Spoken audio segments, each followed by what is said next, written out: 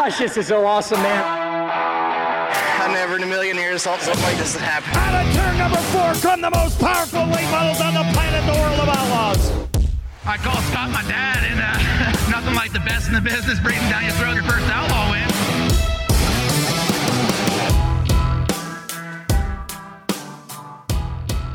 Yes, welcome everybody. This is episode number 4 of Stick Signals, and today we have a very exciting show lined up. Welcome on in. My name is Ruben Morales, your host alongside, well, again, not alongside my co-host, Mick, because you're 2,000 miles away from me.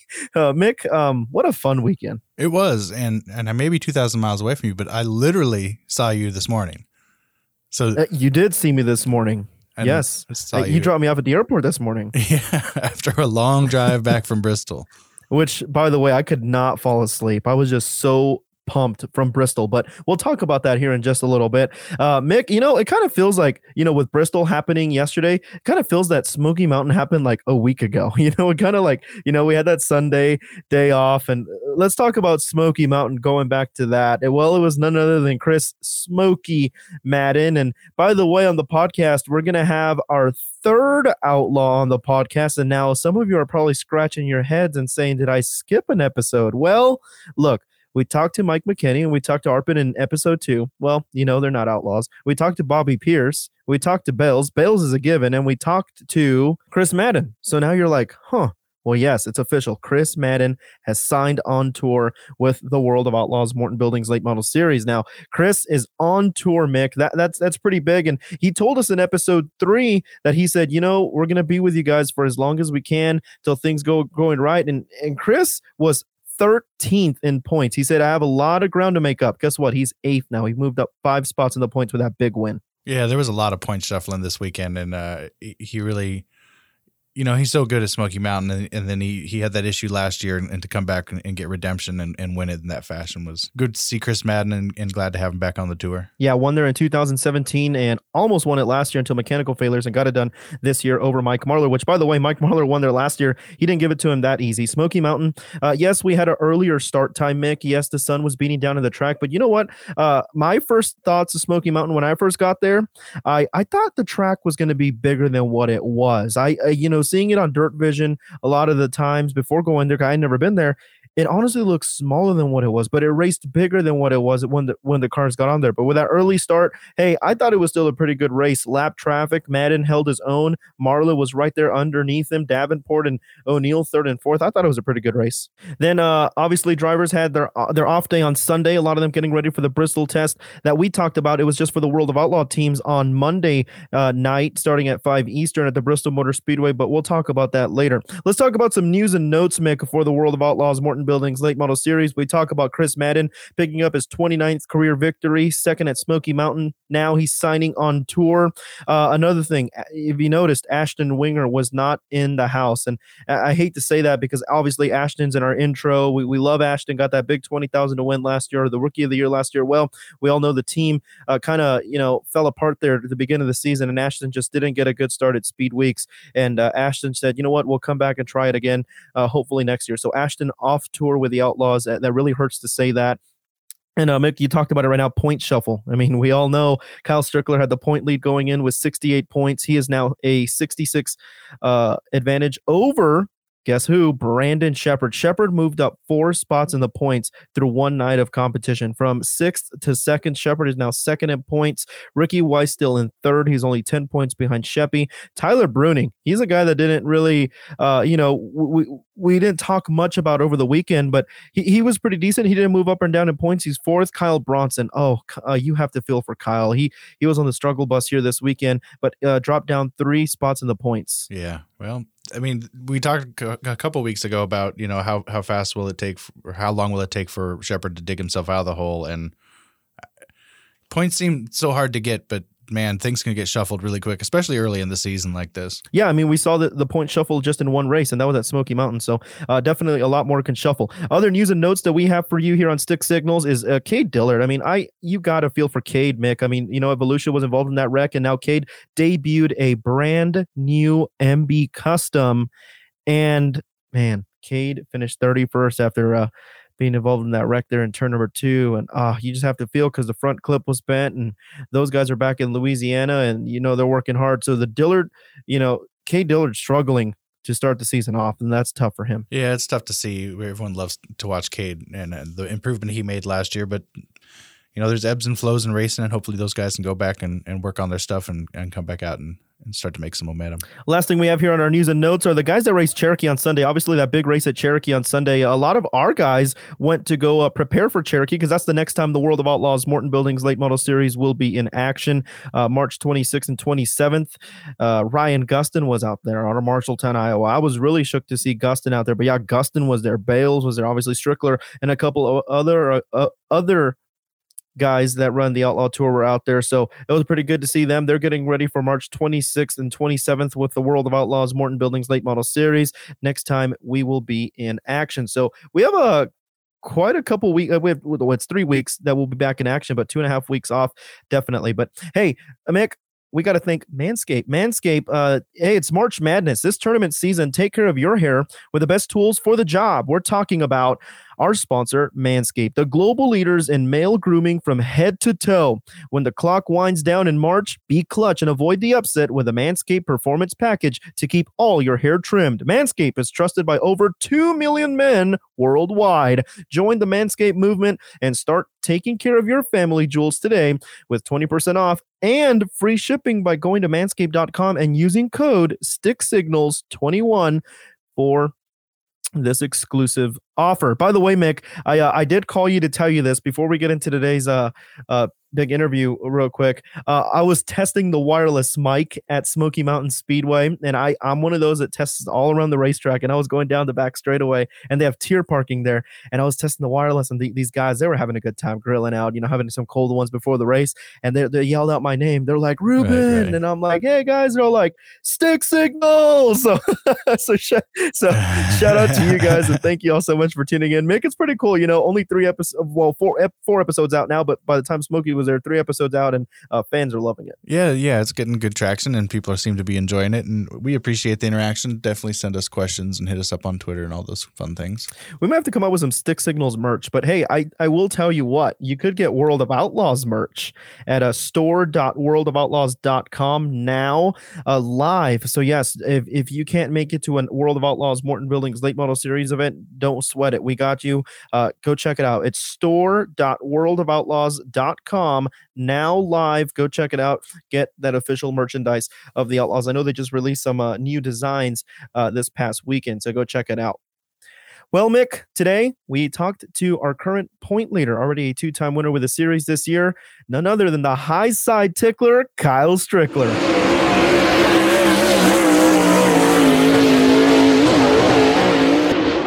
With the high side tickler, Kyle Strickler. Kyle, if no one has told you yet, I told Ross Bales, I'm going to tell you, welcome to the World of Outlaws, my friend. We all know the news at the end of last year, I should say, you're going to go run, Lucas Oil. Now you're on board with us with the World of Outlaws Morton Buildings Late Model Series. Welcome, my friend. We'll get more into detail on that later. How'd you get into racing? Let's start there. Oh, I've been in racing pretty much my whole life. When I first went to the racetrack, I don't know, I was probably real young, and my parents had race cars, and my dad raced and owned race cars, and I started racing go-karts when I was 10, and in Pennsylvania, and I actually started on an asphalt road course, and couldn't catch a break, couldn't get a win. I think second was my best finish, and then ended up going over to an oval track dirt kart, and had success right off the bat there, and that's probably where I belonged. And we actually raced at a place, Shippensburg, and I forget what the other name of the track was, up in the Poconos. Raced up there a bunch, and then when I got old enough to go move in around the Sportsman Northeast Modifieds at places like Susquehanna and Big Diamond, Grandview, and then kind of progressed up those ranks there and raced in Delaware, US 13, because I wasn't old enough to race in Jersey. You got to be 18 to race in Jersey, and the state cops, they run the safety regulations and all that stuff. So couldn't race in Jersey. And then when I got old enough, we raced at Bridgeport and all up and down the East Coast in the Northeast Big Block Modifieds. And until I felt like I wanted to be a big time race car driver and moved down south to North Carolina. Right. That brings us to 2006. You moved down here, I think, right? Yep. And so that was the idea, like to come down here and kind of get your shot. And I know you worked at Rusty Wallace Racing for a little bit and Robbie Gordon Motorsports, but did you come down here and drive, or did it take you some time to get it back in a car? Well, I mean, when you're anywhere else in the country than here, you're kind of oblivious to how it really works, So I watched everything on TV, and I wanted to be a race car driver, and all my deals were falling through at home. And I was driving for a guy, Don Fanslow, and I was driving for another guy, Ray Carroll, and Tabloid Graphics for like the tour ride stuff, and both those rides didn't look good for the upcoming year, and I needed to change. And a bunch of my crew guys had moved down, and we knew a lot of people down here, and I just said, to hell with it. I'm ready for a change. I'll move down, and called and got a job at actually really close to where we're at right now at the studio. It was right over here where the wind tunnel's at now. It was Leading Edge Fabrication. Pat Beatty, I called him, and he hired me over the phone. Moved down the next week, started working, and I was, had all my bags packed, and I'm coming down here. I'm going to get me a big time racing, ride right off the bat, and I'm going to go super late model racing. It's going to be easy, right? I moved down here, and it's like moving to Hollywood trying to be an actor. Right. I mean, everybody and their brother drives race cars or is involved in racing down here. So it took me from 2006. I ran some winged outlaw karts out at Millbridge, it's a far cry from what it is now is a far cry from what it used to be. It was back then. It was not near the facility that it is now, and all the attention that it gets now is it's not even close to. It wasn't even close to that back then. It was like 5 of us out there running around and just tearing all kinds of stuff up and having a blast. But I ran a couple years of them just because that's the only thing I could afford to do. And I was working, at Rusty Wallace's and Robbie Gordon's at that time, and it took me until 2009, the end of 2009, for me to get into a full-size UMP IMCA style modified. And I mean, that was kind of pure luck. I had worked with a guy, George Eisenhower was the parts guy at Hype Racing with David Gilliland. I was working up there, and we ended up meeting or seeing each other again. And I was dating a girl that was cutting hair, and she cut his hair, and he was telling her how he just fired his driver, and she was like, well, why don't you let my boyfriend give him a shot, So we put a test together at East Lincoln and went out there, and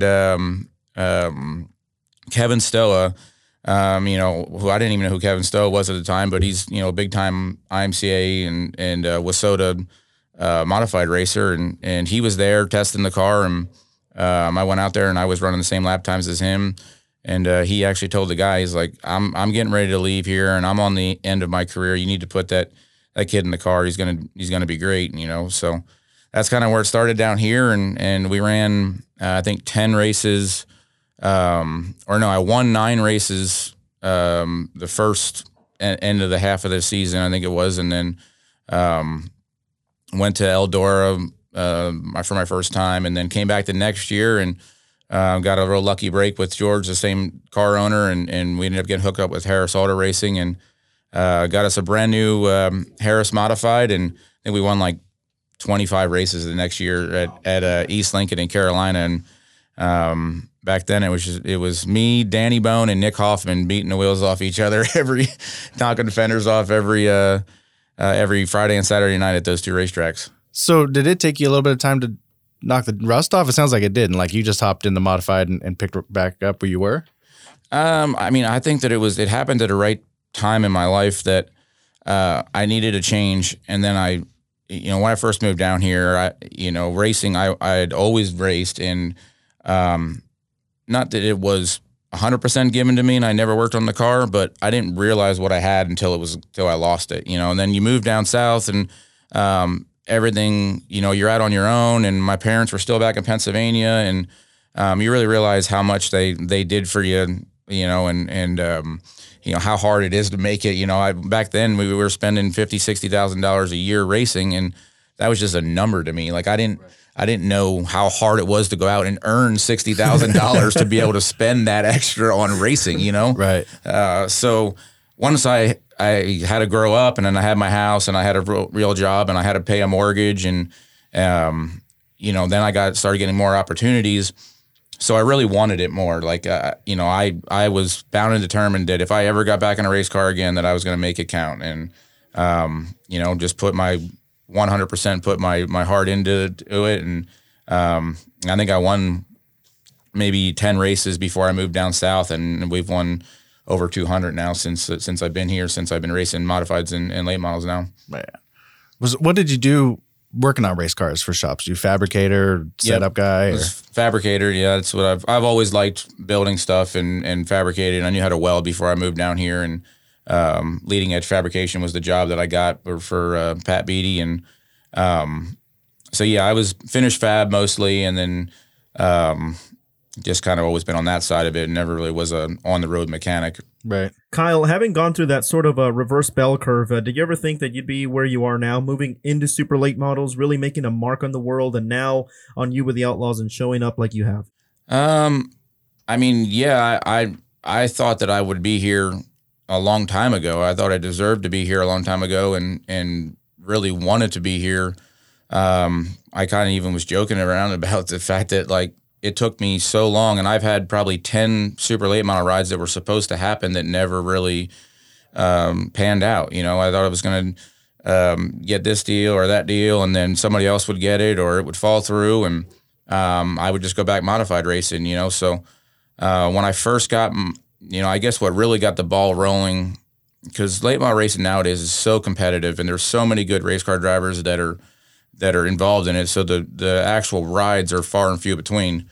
But when I got that opportunity to go drive Lance Lander's car and won the Gumbo Nationals, I felt like that was a good enough step in my career that I could prove to people that I deserved a shot, And then I got the deal with Wells and ran half, 3/4 of a season with them, and then went back on my own there a little bit, and now progressing into the ride with Craig and Shannon Sims at PCC. So yeah, I mean, it's been a long time coming. I'm very grateful for where I'm at, and it was way harder to get here. It took way longer than I thought, but I'm glad I'm here now, and I'm definitely going to make the most of it. How did the opportunity come with Craig and Shannon Sims? Actually, there was a lot of talks of where I was going to go or who I was going to do, and or who I was going to go drive for, and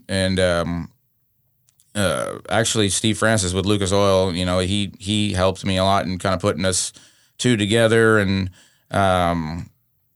Craig had Hudson driving for him, and Hudson, took the deal with Double Down, and that kind of, Craig got a little bit of a taste of how much he wanted to go racing. And we actually met for the first time at Portsmouth for the Dirt Track World Championship, and kind of hit it off, and he was looking for a lot of what I had, and I was looking for a lot of what he had, and so far so good. It's been a pretty good fit, especially since he's so busy with his concrete cutting and drilling business in Indiana there, that he lets us have all the race cars and stuff down here, and Vinny and I can pretty much do what we want down here and work on the cars. And with me having my family down here, my wife and kids, that's pretty much the only way that was going to be able to make it work.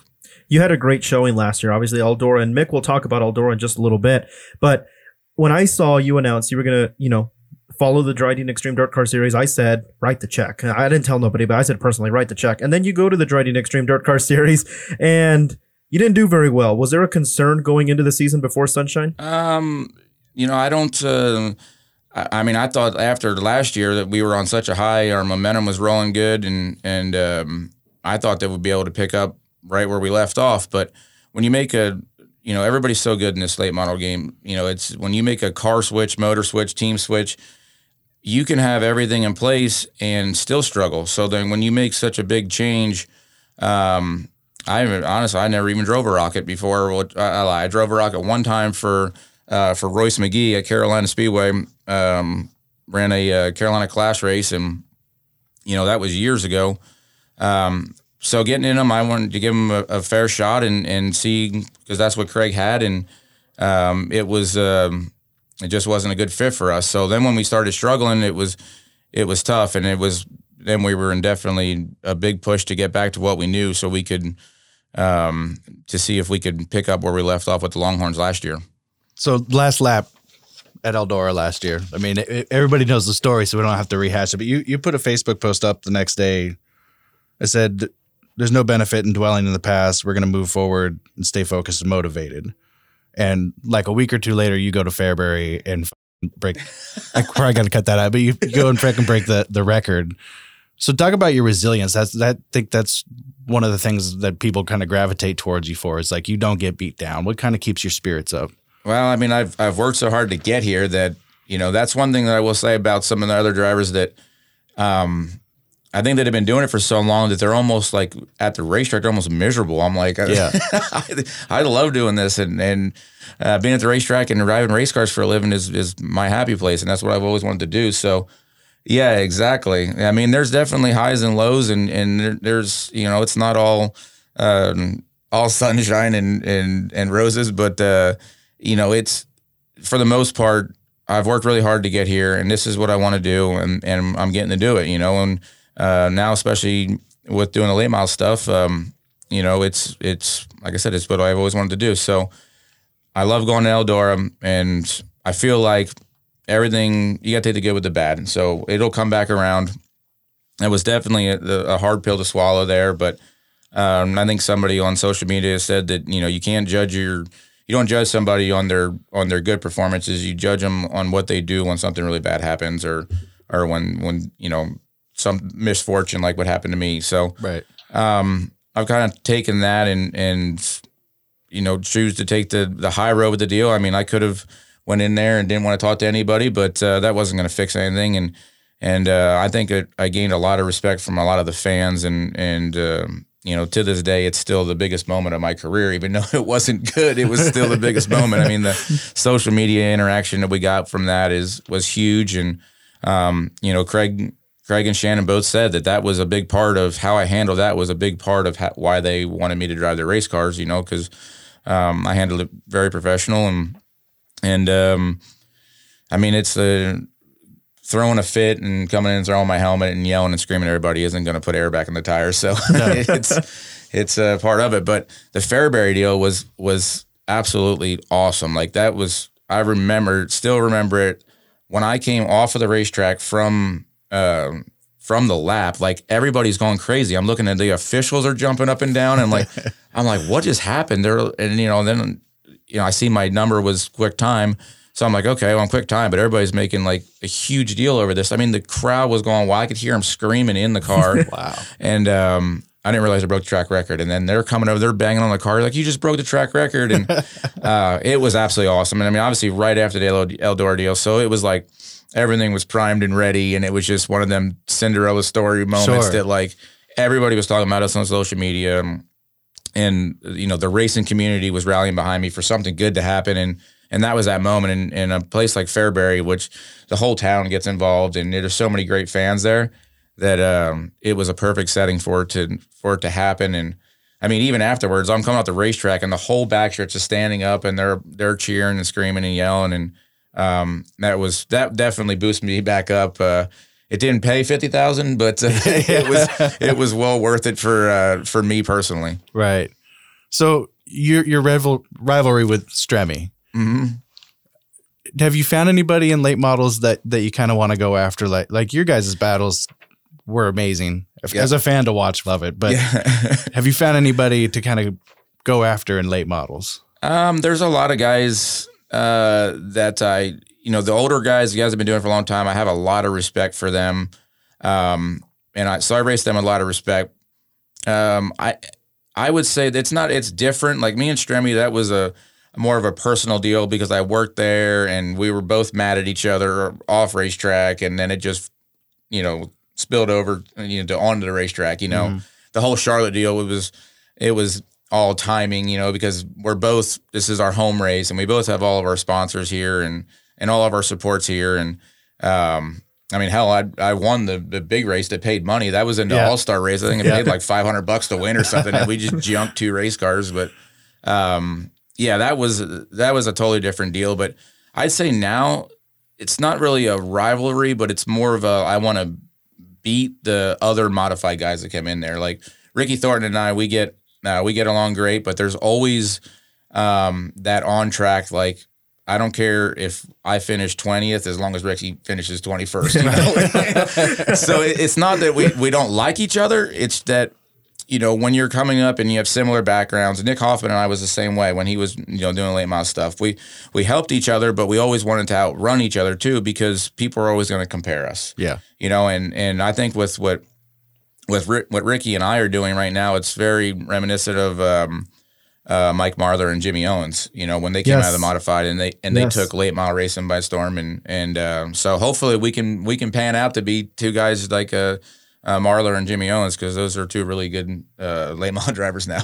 In episode 3 of Stick Signals, Kyle, we talked about how the modified guys are taking the late model scene by storm, and you were one of them. And we talked about Jimmy Owens, and I'm glad you brought up Mike Marlar, because I forgot about Marlar coming from mods. Why are modified guys adapting to late models so well in 2021?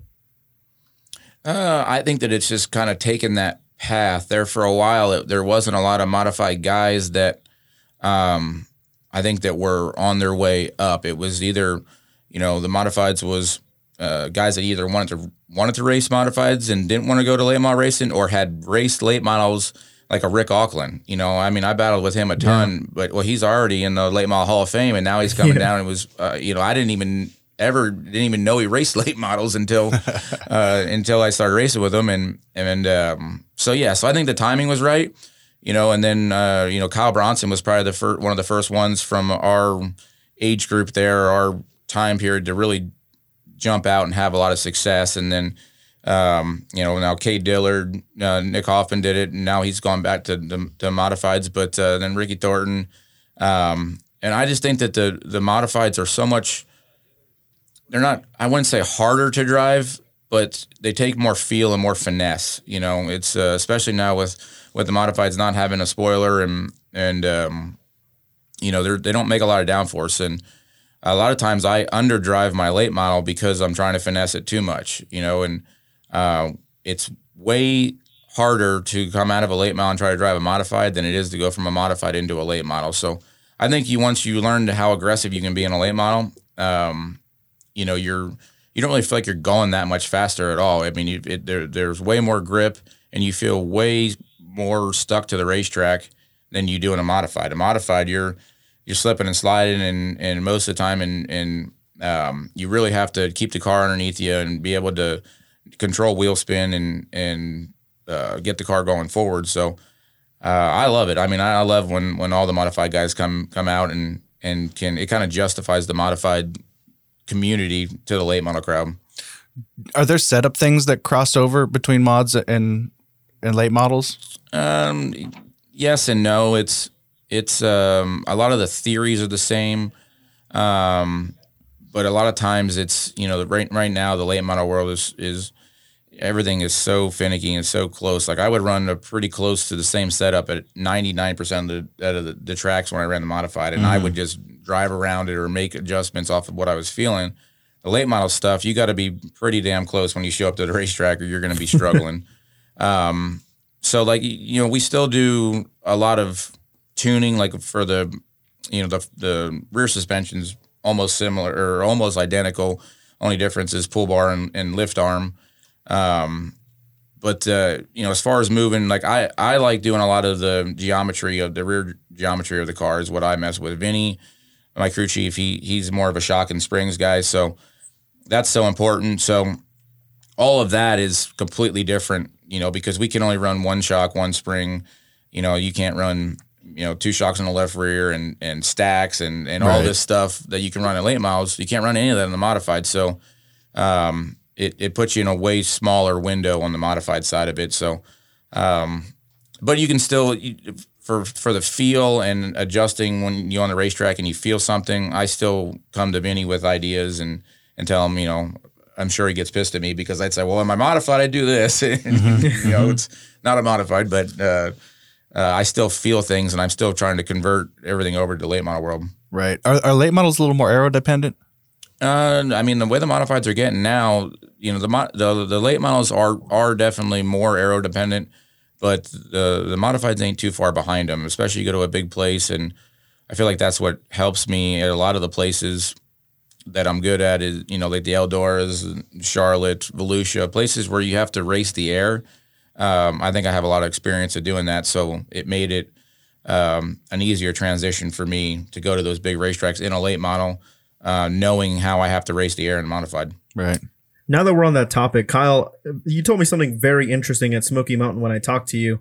You said, I told you, I mean, you're off to a hot start here in the South, Southeast region, kind of where you're from. But you said your actual comfy spot is actually in the Midwest. Is the competition in trouble right now? I hope so. I mean, once again, we're in this past weekend, we ran Smoky Mountain and Cherokee, and a solid 15th at Smoky Mountain, which we were terrible when we started. I didn't think the track would be that slick, and we missed it in hot laps, and then we were scrambling to catch up. But we were fast at Cherokee, and I'm really looking forward to the World of Outlaw race there. But it rubbered up, and we got stuck on the outside, and missed the pole by a 10th. Zach Mitchell beat me, and then that put me second row on the outside, and Jimmy Owens was right behind me, and it's rubbered up. So I just kind of got in line and lost the spot every restart when I got stuck on the outside. So still can't get that Carolina win in the late model that I've been trying to get. But yeah, when I go out in the Midwest, I mean, I love those racetracks like the Fairbury. I can't wait to go to Knoxville in a late model because I've won 2 Harris Clashes there in the modifieds. I'm really excited to go to Boone. With winning 2 Super Nationals there, and I got a ton of support and ton of fans out in that. I pretty much would live there when we would go out and race IMCA modifieds out there. So really excited for that. And any kind of black dirt that's out in the Midwest usually, fits my style. And I really like when the racetrack cleans up. And it's kind of crazy, like we were talking about this weekend, Ruben, is, that I'm from or lived here for a long time, and this is a place that I really don't like going racing that much. I like traveling out and racing the racetracks. Really excited to go to Batesville. That's another one in a late model, and won the Race for Hope there in the modified. So anytime we can travel and go to different parts of the country, that usually that's when we have success. You talk about the red dirt and the brown dirt. What's the big difference there? It seems like, especially in the Carolinas, that it never quits making dirt. And what I mean by that is, like, you go out in the Midwest and the track will seal up, and then it cleans up, and you can race all over it. Well, here in the Carolinas, it's just continually blowing dirt, and it lays on top of the racetrack. So you end up just cleaning up one lane that everybody's racing in, and then you follow each other around the whole race. So, if you get behind a little bit, or you don't start on the front row and you don't get out front, it's just really hard to pass and to make any kind of good racing. It's not like the promoters or the track crews around here aren't trying. They try everything in the damn book to make these racetracks racy, and it's just so hard because the racetracks don't seal over and they don't clean up, and it's just so hard to get multi-groove racing around here. So that leads us to Bristol. You tested there already. What do you think about Bristol? And obviously, you're going to be running a modified and you're going to be running a late model. Like, are you, eating well? Are you working out? Like, this is going to be a workout for you. You're going to be wore out at the end of the night. Like, how is Kyle preparing for Bristol, and what are your thoughts about Bristol? It's different than what I thought. I mean, obviously, when you walk into that place, like that was one of the coolest things, to me, was like just being there, and then you walk down in there and you just look up, and it is a true Coliseum, and it's awesome just to be a part of that and just be able to see it from that viewpoint. And but then once you get on the racetrack, it's completely different than what I thought it would be. I thought it would be really hard on the cars, and a lot of load getting in the corner, which it almost loads up more in the middle of the corner, because there's so much banking, and it's more gradual than like a Tazewell or Bulls Gap, where you're driving in there and then you make a sudden turn into a lot of banking, and it spikes the right front load, and you're bottoming out. I mean, our car was really good at the test, but we weren't bottoming out, and I hardly was turning the wheel at all around there. I was holding her wide open and just driving it like a go-kart around there, and it would load up all 4 tires in the center of the corner, and you could feel that you were pulling a lot of G's. But I think it's going to be a lot harder on motors and not as hard on the cars as everybody thought, but everybody's just testing it. We haven't seen any racing yet. So what scares me the most is you're going so fast there, and it doesn't feel like you're going that fast until something happens in front of you. So if you're running mid-pack and they wreck in front of you, a lot of dirt racers try to stop to miss the wreck. Like asphalt racers will, like Days of Thunder drive through it. Yep. And that's what you're going to have to do, I think. I mean, you're going to have to try to not jab on the brake and spin the car around. You're going to have to try to just miss the wreck because you're not going to stop for it. So I think that if they do wreck, hopefully they don't, but if they wreck and it's in the front of the field, there's going to be a lot of tore up equipment, and hopefully everybody, which I know they're going to have a lot of, safety checks and everything for making sure that everybody's safety stuff is right. But as far as the actual racing, single car, it's not nearly as bad as what I thought it was. Right. 125.7 mile per hour average last night for Ricky Weiss and Brandon Sheppard. 2/10 off that. So that was that. I can see what you're saying there. It's going to be fast. Now, your nickname, we got to talk about this. The High Side Tickler, Bristol. Are you going to be up against that wall? Like, where did that nickname come from? Who gave you that, and who coined it? Yeah, hopefully, which the track did look a lot better last night. I watched the test, and when we were there, I think it was more of a practice for the track crew because they were still trying to learn everything, and they went and they put that water on it right when the sun was going down, and it flooded it. So the racetrack looked a lot wider and a lot better than last night than what it was when we were there. So hopefully it widens out and you can run around that top. And I seen where they were trying to work their way down to get off the transition. So that's what I want. I mean, if I can get it to widen out and the top's the way to be, we'll definitely be up there. But the High Side Tickler nickname, that was a bunch of guys from Boone, Iowa.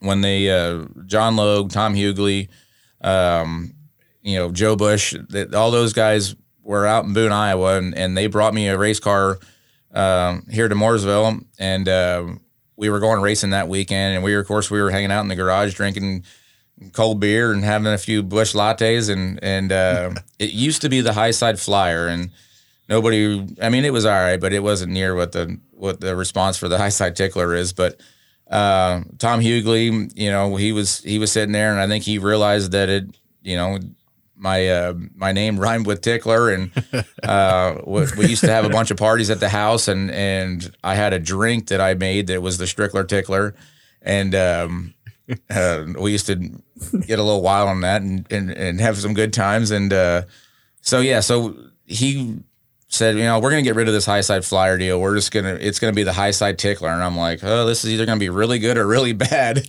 And he actually covered up my name with tape and wrote High Side Tickler on there.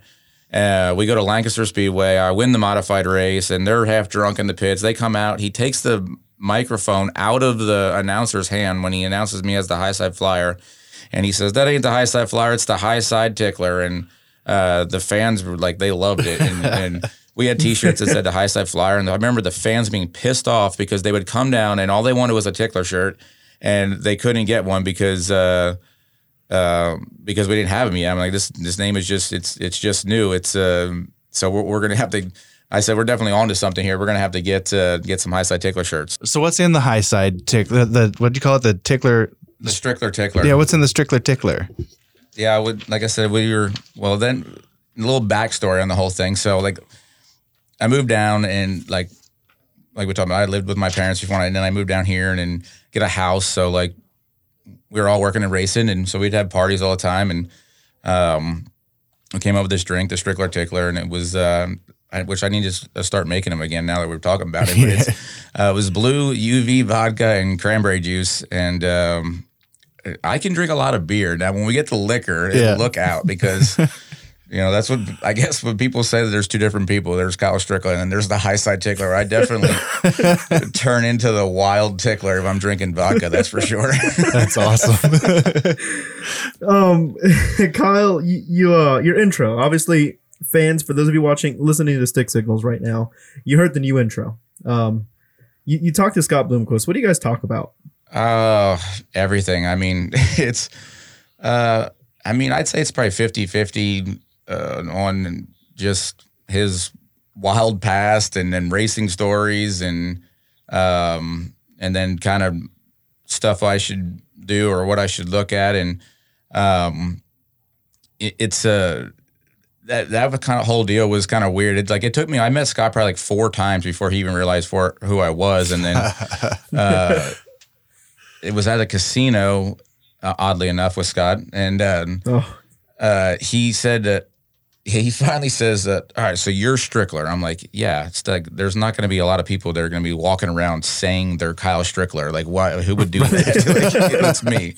He's like, I heard you're pretty funny. What's your favorite joke? I'm like, I don't know. Like, I definitely didn't expect you to ask me that. Yeah. But finally, after he realized who I was and actually remembered me, and then we kind of hit it off. And every time I see him, I'd talk to him. And a lot of people would call me the Scott Bloomquist of modifieds, and I had people that worked for Scott and hung around a bunch. So I'd always heard all these stories and looked up to him on the racing end of it. And it was pretty cool to see how, that it all progressed to him now. And I talk to him every time I go out there, and that's where the whole dad thing comes from is when they called me, the Scott Bloomquist of modifieds. So I feel like I was trying to, go and do some of the things he's done in late models, and I look up to him a lot, and he's definitely out there, but he's the greatest of all time. So, I mean, if I can learn anything I can from him, it's going to help my career. Sure.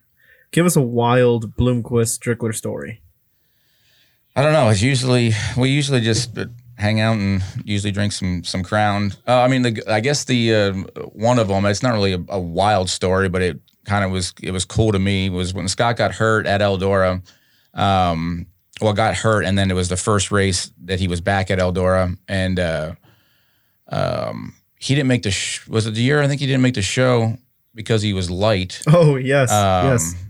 Yeah, it was when he won the B main and then, or the heat race, Yes. and then was light, and then so then he didn't make it. So he's coming down and he's hobbling down. And he's got a water bottle, which I thought that it was water at the time, and I didn't really look at the color. And he's like, give me a ride. And he jumps on the 4-wheeler, and he's like, don't be a pussy and drink this. I'm like, all right. And I take it, and it's definitely not water. It's straight Crown. And we go down there, and I asked him, I said, well, what'd you think? Because it was after the race. And I said, well, what'd you think? How'd I do? And he said, well, you were doing really good until JD showed his nose. Then you started driving like a real asshole. I'm like, all right. And they're like, well, now everybody's watching. And it's just like, it was a cool moment with me and Scott, just to, because I remember like looking at Scott from the opposite end, like, man, that'd be cool to go be that guy talking to Scott right now. And then we're at Eldora, and he's giving me advice on, how to be better there. And, another one, a lot of them involve Eldora, and another one was right after the flat tire, which Lance Landers called me. He was the first one to call me that was like directly involved in it, because obviously JD won that race then. So Lance Landers called me and said that he felt so bad for me that he almost wanted to send me the $50,000 that I lost. Almost.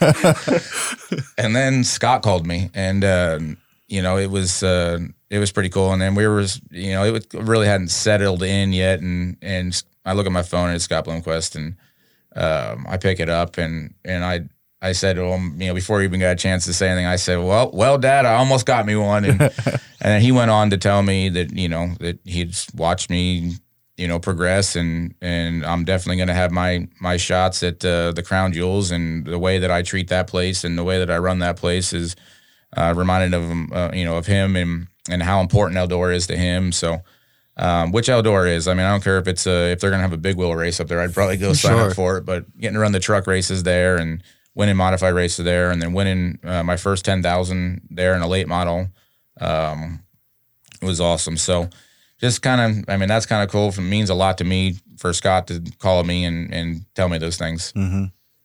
Let's get to know you a little bit better, Kyle. What do you do outside of the racetrack? Like when you're not racing, when you're not working, what do you do? I mean, not much. I mean, you can just ask my wife. That's what she says racing is my life, and that I'd much rather be at the racetrack than spending time with her. Which I do like to have times with, especially with my kids getting older now, for her, she has to sacrifice a lot. Like our family vacations are usually scheduled right around like Florida. We're going to go to the beach, but it's going to be in Daytona Beach right after the races there. So, our honeymoon was in Vegas for the Duel in the Desert, the modified race. So she's gotten used to it. But I love racing. So it's hard to shut my brain off from racing. And she gets so frustrated at that because even when I'm at the beach or doing stuff with the kids, like I don't want to say I'm disconnected, but I'm not 100% just on vacation. I'm always thinking of something on the race car or something for the race team, or hopefully, we got to do this, and this. So I try to take some time off.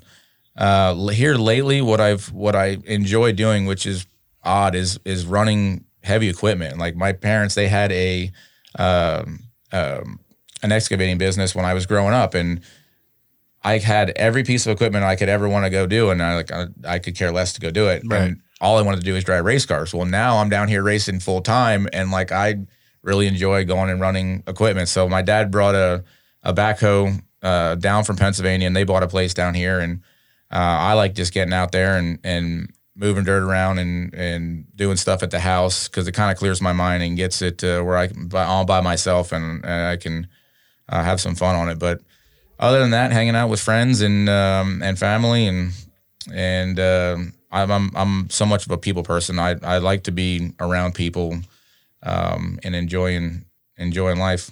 Just talk to Ross Bales. Ross Bales can hook you up with some equipment to run. Yeah, exactly.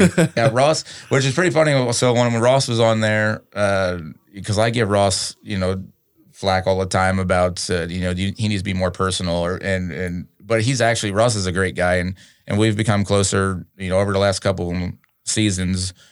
Last year at Eldora, I swear this Ross beat me by one spot every single time on the racetrack, and they were giving rookie bonuses. Like if it was your first World 100 or your first Dream, which it was 2 years ago, because I was driving for Wells. So Ross beat me by one spot every night, and he got all these rookie bonuses, and I was kidding around about him that he couldn't even let me have one. And now with us racing together a lot, we've become pretty good friends. But I'm sure he'd let me go out there and run some equipment for him and do a little work for him. Yeah.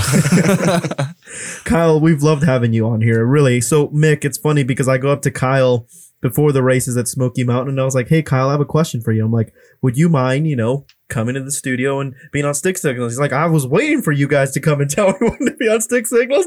So it's really cool that, Kyle, you said it, your personality, that's who you are. You love talking, and we love that. And I really hope the fans are enjoying this right now. I've got one more question though. You had a background with the Series stuff. Yep. We seeing a big block mod anytime soon? I really want to. So it's weird how things change.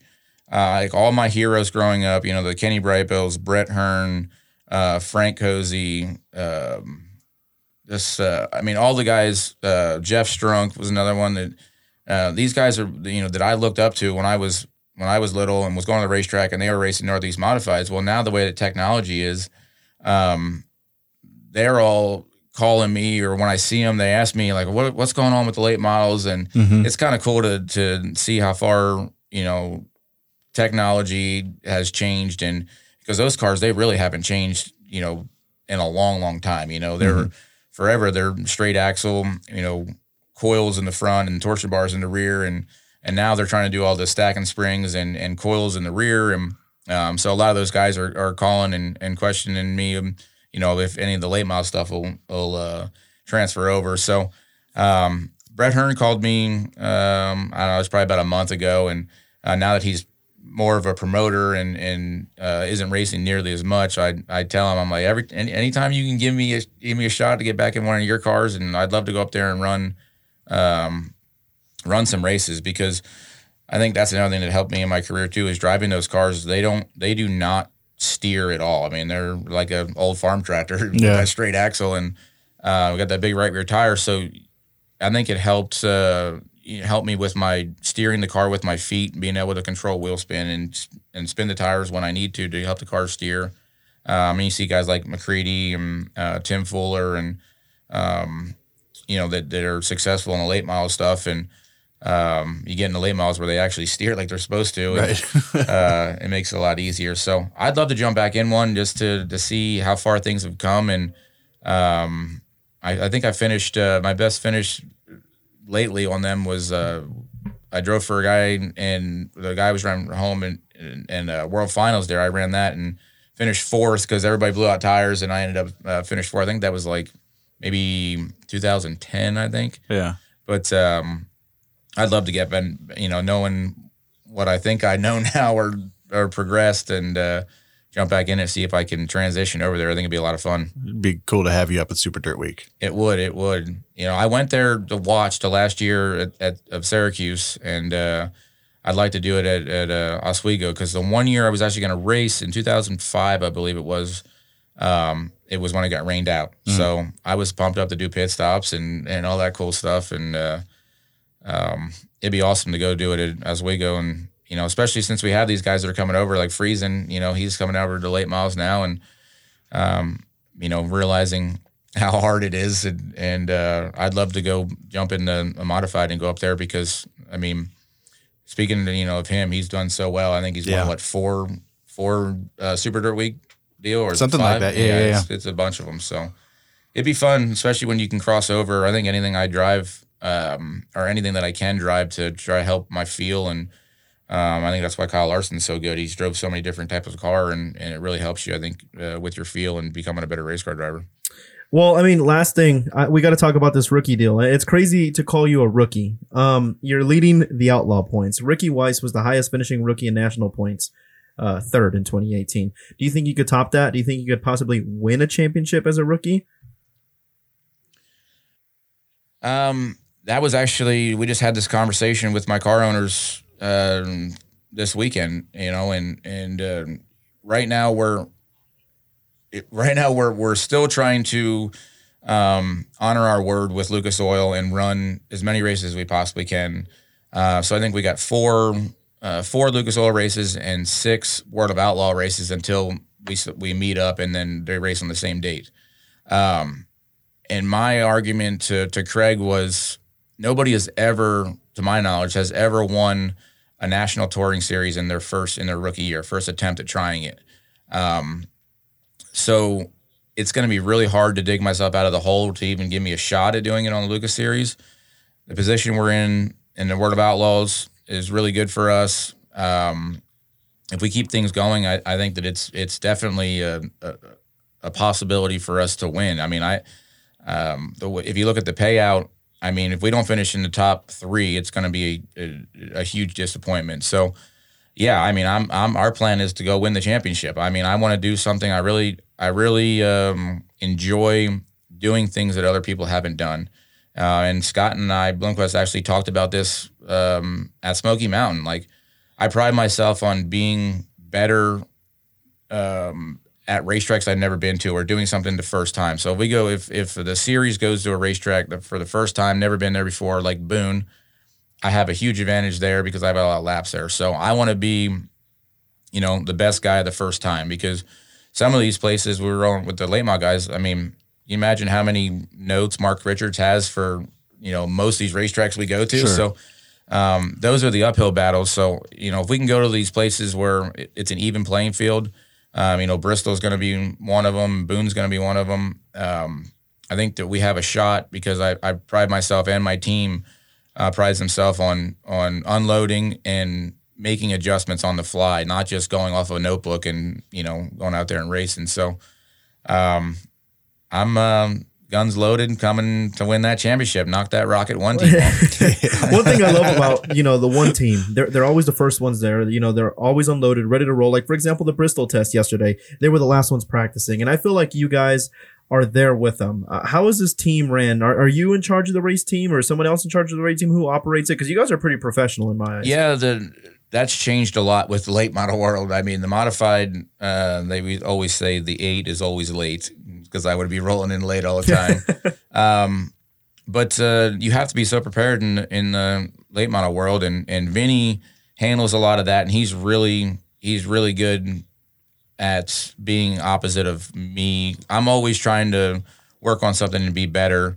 They give me a hard time because Scott taught me that too. He said the race car's never done. You just finally run out of time and load up, which I'm very much like that. And Vinny is the complete opposite. Vinny wants it to be done a day or two ahead of time, waxing it and making sure we got everything. So we really balance each other out, because if we were both always working up to the last second, or we were both way ahead, wanted to be way ahead of schedule, I feel like we would, miss out on both ways. So I feel like with Vinny and I, it definitely is good to be opposites, and it's been working on the late model so far, because there'd be times where I would always leave late, so he gets me there on time, and that Mark, they run a very professional team, and they're first class when it comes to that, and just having the stuff that it takes to run the tour. So that's some of the things that we're trying to do now, is just making sure we have all the spares, and because I've never run a tour, but fortunately Vinny has with Chase, so he knows a lot more of that stock on the trailer end of it that we do. So now that we have the opportunity with Craig, and he's given us this opportunity to go run a tour. So it's we have a budget that's very reasonable, and we're trying to stay within that. And it's it's a lot different than how I've raced in the past. So this late model tour racing it's a real tough deal. So we're trying to keep our head above water and go out there and do something great. There's a difference between being on the Outlaw Tour and being an outlaw. And I'm going to say it. I think you're an outlaw. I mean, you already have 2 wins this year. You're going to be a great asset to the tour.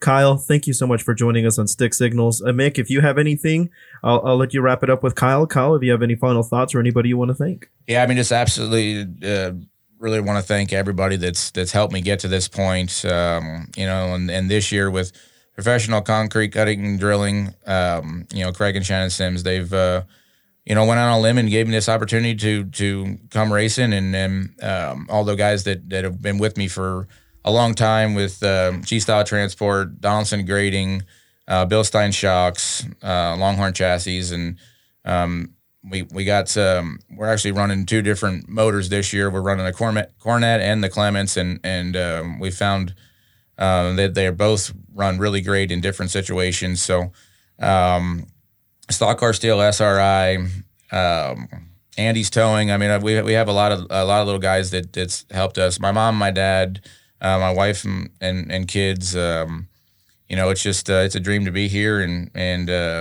it's pretty cool to. When I first moved down to North Carolina, we go to East Lincoln in Carolina with an F-150 and an open trailer and a modified and a bucket of tools. So now to be fully, of driving for a team and driving up and down the road in a $500,000 rig and have a full blown super late model team is absolutely awesome to me.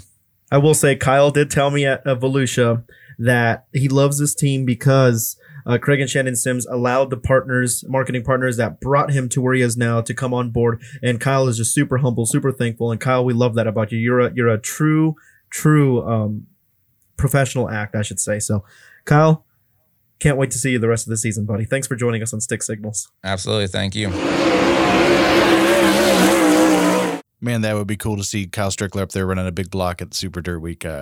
For those of you who are not familiar from the late model world, that's like a week-long event up in New York, and it's just so much racing. It's just racing from the time the sun comes up to the sun, well, hours after the sun goes down. So that'd be great to see him up there getting back in touch with his roots.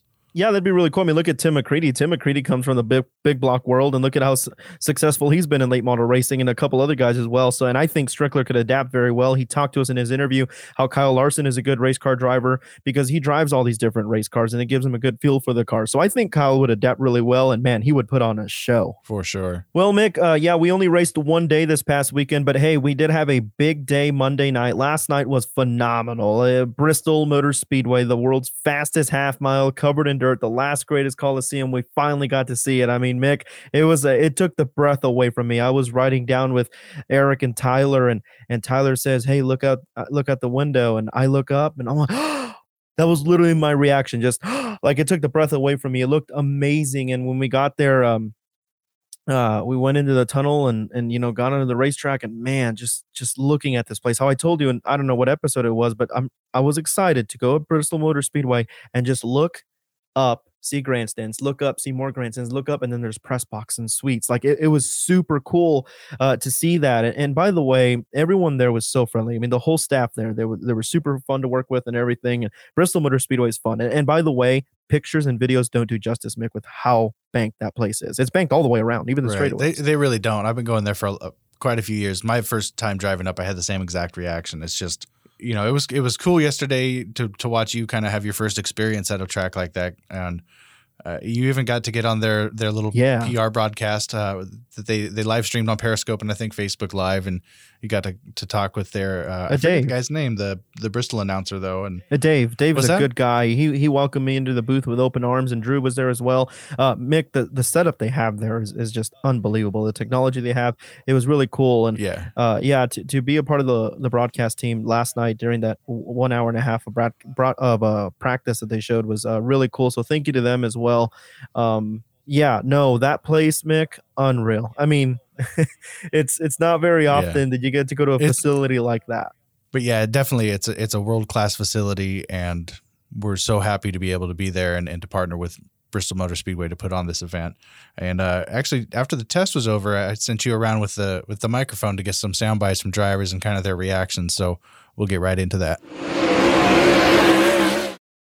Here with Tyler Bachman. Tyler, what do you think about Bristol so far? This is live. It's pretty quick, very fast. They're not very far off from cup speeds here. What have been the big challenges for the drivers so far? Just trying to figure out the tire compounds and the temperatures and stuff like that. As a safety director, what do you look for on these cars when they come to a big, fast place like this? Definitely make sure that they have all their safety stuff on, hooked up, and just make sure, they're pretty much got the Huns on, and make sure that there is no violations. Here with the number 6 of Blake Spencer. Blake, what do you think so far? It's an awesome facility. The track's actually really good, and it's probably the fastest you'll ever go in a super late model. Do a real quick interview real quick. Yes, sir. Here with Boom Briggs. Boom, what do you think of Bristol so far? It's definitely fast. Definitely fast, and definitely a lot of banking. So it's going to be a cool experience. And they've got a month to work on it yet, and there's a lot of racing. So we'll see. I'm glad I got the opportunity. I can't thank Brian Carter and Casey Schumann or the World Outlaws enough for getting us this opportunity. So, because you're a big dog. No, I'm not. Here with Heather, just so they know who we're talking to. Heather, what do you think about Bristol so far? It's big. What does Dennis think? I don't know yet. What do you guys What's the challenge with the car right now? Keeping it from pushing. Here with John from Penske Racing Shocks. John, how tough is it as a shock manufacturer, these drivers coming to you for advice with 19 degrees of banking here? How tough is it with the suspension of these guys? It's a little bit of a challenge. You always have to consider the rise in the load that these guys see compared to other places they race. So there's a little bit of trial and error involved, but we know directionally which way to go, so we can help them out pretty quick. Oh, baby. Yeah, let's do that. Chase Younghans. Chase, how's it going? Oh, it's going. It's cold. What do you think about Bristol? It is definitely different. It's fast, it's banked, and it's really bright here. They got a lot of lights. How cool is it going onto the track and just seeing stands? It's cool. It'd be really amazing if this place was packed out. But, I mean, I don't know how many people are going to be here. But, yeah, it's definitely different. It's one of a kind for sure. How's, getting close to the wall? Does the aero play a big factor in that? You can kind of feel it a little bit. I didn't get too terribly close to it, but I'm sure if you got right up there against it, you could feel it because, we're hauling the mail here. But, no, it might a little bit. How do you think it's going to race? Obviously, you guys are just running out there, individually. I don't know. We're going so fast. I don't think it'll be something new for all of us. I don't think any of us these cars have ever been this good. and this fast at a place like this. So I don't know. To me, I think it'll probably be follow the leader, but you never know. They might widen this thing out, and it might be slick and slipping around. Who knows? There's no telling. You've raced a lot of big tracks, obviously Eldora and all these other tracks. Is this the fastest you've been on? Yeah, I mean, this place is fast, but I'm telling you, Belleville's fast too back in the day. But this place, you're carrying, it's got straightaways, so like you are hauling the mail and then you turn. Like Belleville's a big circle, so you just keep your momentum up type deal. But no, it's definitely fast for sure. Chase Younghands in 18. I'm with Daryl Lanigan. Daryl, what do you think so far? It's going to be fast. Here with Mark Richards. Mark, what do you guys think so far? What's happening? I mean, the track is definitely going to be different than anywhere else we race, for sure. It's going to be intimidating for a lot of guys, and it's going to be... I don't know how it's going to race. You know, it's going to be hard to race because right now you're just flat out. So I don't know if that's going to produce good racing or not. But, you know, it is what it is, and we're here. Casey, a series director, what do you think about Bristol so far? It's awesome. This is a cool place. It's bad fast. I'm glad we got to do this, and these guys are learning a lot on the race cars, and we're learning some stuff on tires, and I think we'll at least be way ahead when we come back. You told us this was a test for tires and fuel. What have you guys got so far? Nothing with fuel, but definitely tires. I mean, we've put a lot of different compounds on some different cars, and just trying to figure out what's going to be the best, tire life and racing wise, and it's been really good to do it, because if we didn't get to do this and we just showed up with what we thought, it'd have been trouble. Track wise, do you think there has to be any changes? No, I don't think so. I mean, it's definitely drier and slicker right now than it was when they tested here a few weeks ago or a couple weeks ago. So that's not a bad thing. It's wider. It's maybe a little bit slower, but not much. But at least it's wider, and they can probably race a little bit. Hey, Ricky, what do you think of Bristol so far? I think it's intense. I mean, it's definitely going to have a lot of action when you get some other drivers out here and get racing them. But I'd really like to go behind one of these guys and see what dirty air is going to feel like, but I don't know if it's the time for that. Let's talk about the air. I mean, I know you guys are playing with spoilers around here. When you get close to that wall, does that really, upset the car? The wall is minute compared to another car in front of you. The biggest thing is these noses nowadays that they don't have downforce, they're not going to turn, but our car seems to turn in and through the corner better than most, so maybe we'll be better in dirty air. I don't know. Man, those sound bites were cool to get those at Bristol. But Mick, man, just like that, we're getting set to wrap up another show, but I'm not letting you off the hook. We're not done yet. What's the Mick Nugget of the week? What'd you pick up, or what upcoming catches your eye? We knew Bristol was going to be fast, and as someone who's been there a lot, I had no idea that it was going to be that fast in a late model. I mean, I was blown away. I was blown away to watch them go in the corner, watch the cars set. Just, it's fast. It's really, really fast. It really is fast. I mean, Ricky Weiss was the fastest last night, turned a 15.266 second lap time. He turned a total of 30 laps. That is an average speed of 125.7 miles per hour. Brandon Sheppard second quick at a 15.287. Average speed, Mick, 125.4 miles per hour. So how many laps did he run though? 156 laps for Brandon Sheppard. So I mean, right. You give Mark Richards a track to test on, he's just gonna run a whole race or three. I mean, it's unreal. I mean, this is why this team wins championships. The test was from 5 to 10. They were the first car out there on the racetrack. They were the last team to leave as well. I mean, they had all the equipment out there. I mean, they had, data rolling in the computer. They had the spring smasher. They had all their tools, and they were on it last night. And Brandon Sheppard and Mark Richards. I mean, it was a very fun to watch last night. Just let's put it that way. They tested a lot, but 156 laps. What was it? 78 miles. If you do the math, it's a half mile, 78 miles worth of testing, which is nuts. But Brandon Sheppard, second quick last night. I mean, how you said, it's pretty fast. But Mick, I know you want me to we're going to guess, since I give you, the McNugget, you want me to do the nugget of dynamite. All right. So here's my dynamite nugget.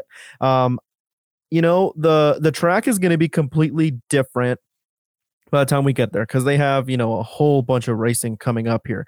I don't think they had the track figured out yet, the way it's playing with the sun, because the back straightaway, turn 2 and turn 3 is in the shade way longer than the front straightaway, turn 1 and turn 4 is. Turn 4 has the sun the most part of the racetrack. That's one thing that caught my eye. The whole track will be in shade except turn 4, and that's where that dust was coming from last night. So I feel like they don't have a good grip on the track yet, but it's going to be a completely different track by the time we get there, and I think it's going to slow down a little bit, I think, and it's going to race better than what people think. I agree. You're going to have, what are we going to have, like 10,000 laps between where we left yesterday and then the other events take place, and then we come back, and there's going to be oil and rubber back mixed into that dirt, and they'll get a handle on it with the a better handle on it. I think it was a well-prepared track, and obviously doing something like this is learning on the fly. Oh yeah. Well, I know the cup record was slower than what Ricky turned last night.